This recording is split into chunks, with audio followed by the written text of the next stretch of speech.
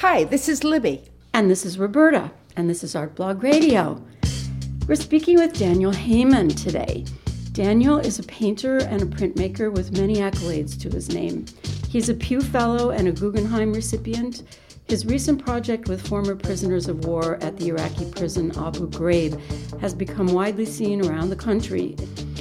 For that project, he traveled to Amman, Jordan, and sat in on interviews with former prisoners as they told their stories for a court case filed against the American government. Daniel drew the prisoners' portraits and recorded their stories on copper plates he brought with him, printing the works when he returned home.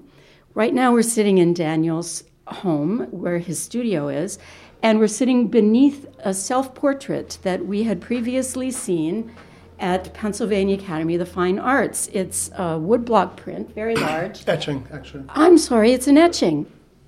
Thank you for that correction. And he's sitting in a hammock sleeping. So you were beginning to tell us about your self-portrait projects. Yeah, sure. I was asked to participate in PAFA's, I believe it was 2010, Artists Self-Portrait show several months before the show, and I thought I would do something new because I hadn't done a self-portrait in a long, long time. And I had been working with ideas about the Iraqi war for a long time, and I kind of needed a respite. Went up to a place I go to often in the summer, which is up in Truro on Cape Cod. I always have loved the trees up there. They're these incredible pine trees. It's they just have a kind of magical feeling about them because they catch the light. The light on Cape Cod is really, really beautiful. The bark is really crusty and kind of has a kind of show of age, and the trees have a very harsh environment and they don't do very well. So anyway, for many reasons, I was attracted to this environment. And when I go up there in the summer, I always bring a hammock. So this, I decided that I would do my self-portrait asleep, having worked on the war for 5 or 6 years at that point, and very kind of, powerful, deep issues. I thought I would just do a self-portrait asleep, which had many, for me, other kind of interests. One is this, the Academy is so well known for realistic painting, and it's hard for an artist to be observing themselves while they're asleep. So I kind of wanted to put a little finger in the whole eye of the realist painting genre, and to do a self-portrait while you're asleep is, of course, impossible. You have to use a camera. I just wanted to make a really large etching that was not directly observed, because I had done these direct observations of Iraqis for a long time, and the content that they carried was very, very powerful, and I wanted to do something more metaphorical. So I worked on this, and it's actually 8 etching plates. The way the trees are on Cape Cod, which happens to work really nicely, I think, in the picture, is they only really have live branches way up on the top. If you look just horizontally across the forest, there are no live branches. They all look dead. And then you look up, and there's a kind of canopy of pine needles. So many, many people have said, the trees are all dead. And, of course, I don't think they're dead, but they're all in some kind of struggle. Anyway, I came back with that portrait, and I showed it to a very close friend of mine who teaches at RISD, Andrew Raftery. He said, "What'd you call it?" I said, "A Summer Artist Sleeps." And he said, "Oh, great, now you can do 3 more, fall, winter, and spring. You have to do a series." So I came back, and I spent the following year doing another large etching, and that one's even larger. I think it's 12 plates. I can't see it from here. And in that one, I was thinking, when I go away for the summer, and I go up to Cape Cod, and it's a very rich environment full of artists from all over the country, really. And the food is incredible. It's New England fish.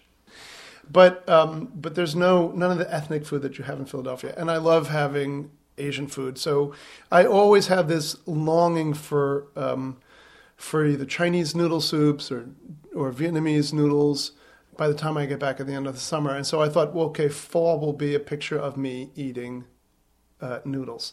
And I have a friend who I met on Cape Cod that summer who is a Vietnamese man. He's I would say probably 7 or 8 years younger than I am, and he's currently a graduate student at Columbia University. But he told me that the summer that I was working on the portrait of myself in the hammock, he was telling me a story about when he was 13, how he grew up in Vietnam. His father had worked for the Americans as a doctor. The family is a very educated and cultured family. There was a lot of musicians in the family, different sides of the family. After the war, the father was imprisoned by the North Vietnamese, came back, and the family kept trying to escape Vietnam.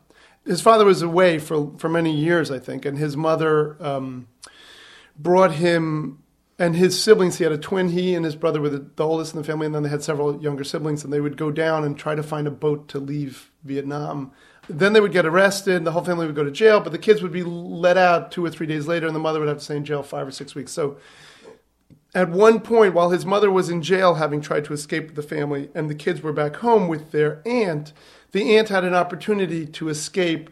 She just decided that she would take him because if he died on the escape, that the mother would still have her other oldest son, and so that the family wouldn't be so terribly hurt because there would still be an oldest son. He was telling me this story, and they get on this boat in the middle of the night. They had provisions for 30 people. There were over 90 people on the boat. They had enough gas and food and water for 3 days. They ended up being 19 days at sea. He described being boarded by Thai pirates 3 times, and the Thai pirates would come on and beat people, rape the women if they wanted to. And then he said, thank God for the Thai pirates. And I thought, well, why? And he said, well, when they left, they would always throw us food and some water. And if it wasn't for the Thai pirates boarding the ship, that they would never have survived at all. After 19 days in the middle of the night, the ship runs aground in Thailand, and he washes ashore. And he said the very first thing he saw was an enormously fat English woman. He said it was the first fat person he'd ever seen. It was a really strong impression for him. And it took him 11 years to reconnect with his mother and the rest of his family. He was telling me this, and as I was listening to him and thinking, oh, those were the years that I was finishing high school and going to college. And, I went to a very nice college, and my parents had enough money to pay for it. And I just, the difference between his experience and my experience were incredible.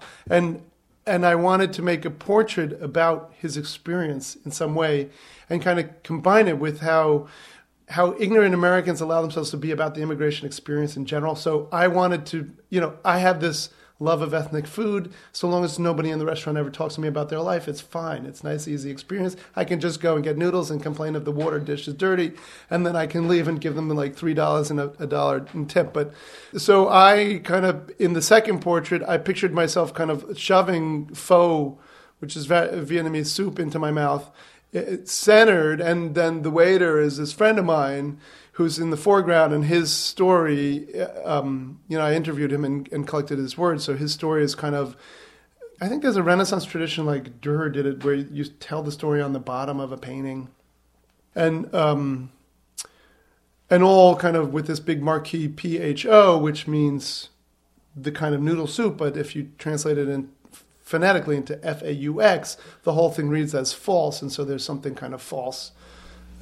So it seems to me that that you're always feeling empathy for all of these people who have all of these problems. When we came in today, you were talking about a new project about military rape victims, and this guy, this Vietnamese friend of yours. So I'm just wondering, where does that outrage come from? This constant fuel that keeps you going. Who knows? I don't know. Empathy and anger are very, very different. So I actually don't feel that guilty vis-a-vis this friend. I feel guilty vis-a-vis my culture, what kind of short shrift we give them.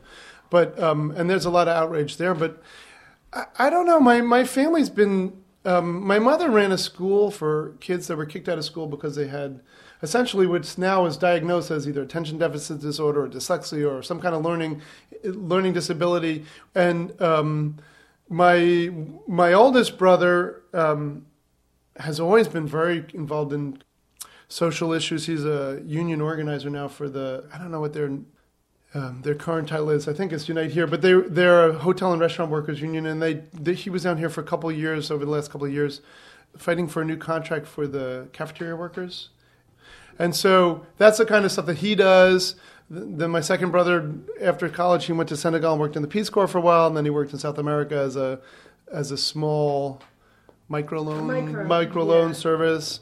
Anyway, all of my brothers were kind of examples as I was growing up of kind of how you can engage in the world.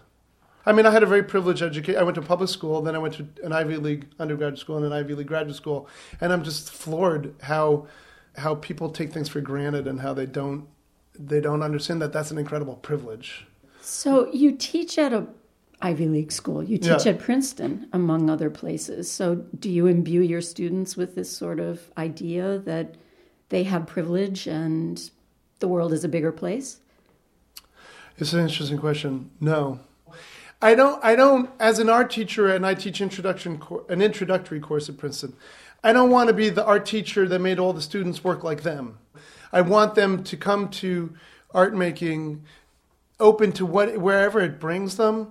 And I show them my work, but I show them my work as well as a lot of other people's work. I'm always incredibly hesitant to like assign them, now I want you to do something empathetic or. So do you print your own works? Well, when I do wood blocks, I print all my own wood blocks, which there's one over there. And I love printing wood blocks. And I've printed etchings. I know how to print etchings. I don't have a press and I'm not very efficient at it. So for many years, maybe 20 years, I've been working with Cindy Ettinger at CR Ettinger Studio. And she prints all the etchings and she's incredible at it. So what's coming up next for you? Are you working on your winter self-portrait now? I'm working on spring, winter, and spring is kind of gelling in my head. And can we just stop there for 1 second? I want to show you. Oh my gosh. And then this is all together? Yeah, it's just this, the new one. No, we have to describe it. There are 4 blocks of plaster on which there's an image that continues over from the left to right on all 4 of them. And on the left, there's the face of a man with something in his mouth that's connected by a thread to his hand, which is over on, or somebody's hand, on the right. And it's printed. It's black, kind of cross-hatching etching lines. And the plaster, this one is dental plaster, because I met an artist in Japan who prints on plaster, and he says, oh, you have to use dental plaster. So this was a kind of first experiment with dental plaster, and actually I don't like it as much. But it's very, very hard. It's very modern in a kind of 50s way. It's very bright white, and the ink, when it prints correctly, and you can see on these 2 it didn't print correctly, but here when it prints correctly, it's really clean black lines, and it's also got a physicality that a print on a paper doesn't have. And so for my winter project, what I want to do is a long scene of a forest. Can we interrupt? I want to show you one more thing. Sure. The other element. Woo! The other element for the... the winter portrait is going to be a long wall of a forest where this mythical scene takes place from Botticelli. And... instead of the mythical scene from Botticelli, what I'm thinking of having is from Primavera in Botticelli, there's an image of 3 graces. So instead of 3 graces, I'm going to have 3 men kind of entangled. I've got part of it started upstairs in the middle of this woods, the sylvan kind of atmosphere. And that's all going to be printed on wood veneer. And then a part of it is going to be these trees printed on plaster that kind of stick out of the wood, with a very large night owl who's taking off from a tree branch, and the whole thing will have a kind of image of snow. And then in front of it, kind of like a casket, there'll be a rectangular box made out of plaster, which pictures me on the surface of it asleep, dressed up in winter clothing. And I don't really know what it means right now. There are a bunch of images, and I don't really know how it's going to work out, but that's what I'm working on. Wow. That's amazing. That's amazing. And on that note, we have to say thank you, Daniel. It's been a whirlwind of wonderful talk. And we wish we could stay longer. You are such a storyteller. It's just wonderful. Thank you so much. Well, thanks for coming. Art Blog Radio is brought to you by theartblog.org. Thanks to our sponsors, including the Knight Foundation. Also, we want to thank Peter Crimmins, who makes us sound good. He's our editor. And thanks to Eric Biondo for his music. You can download these podcasts at theartblog.org/radio.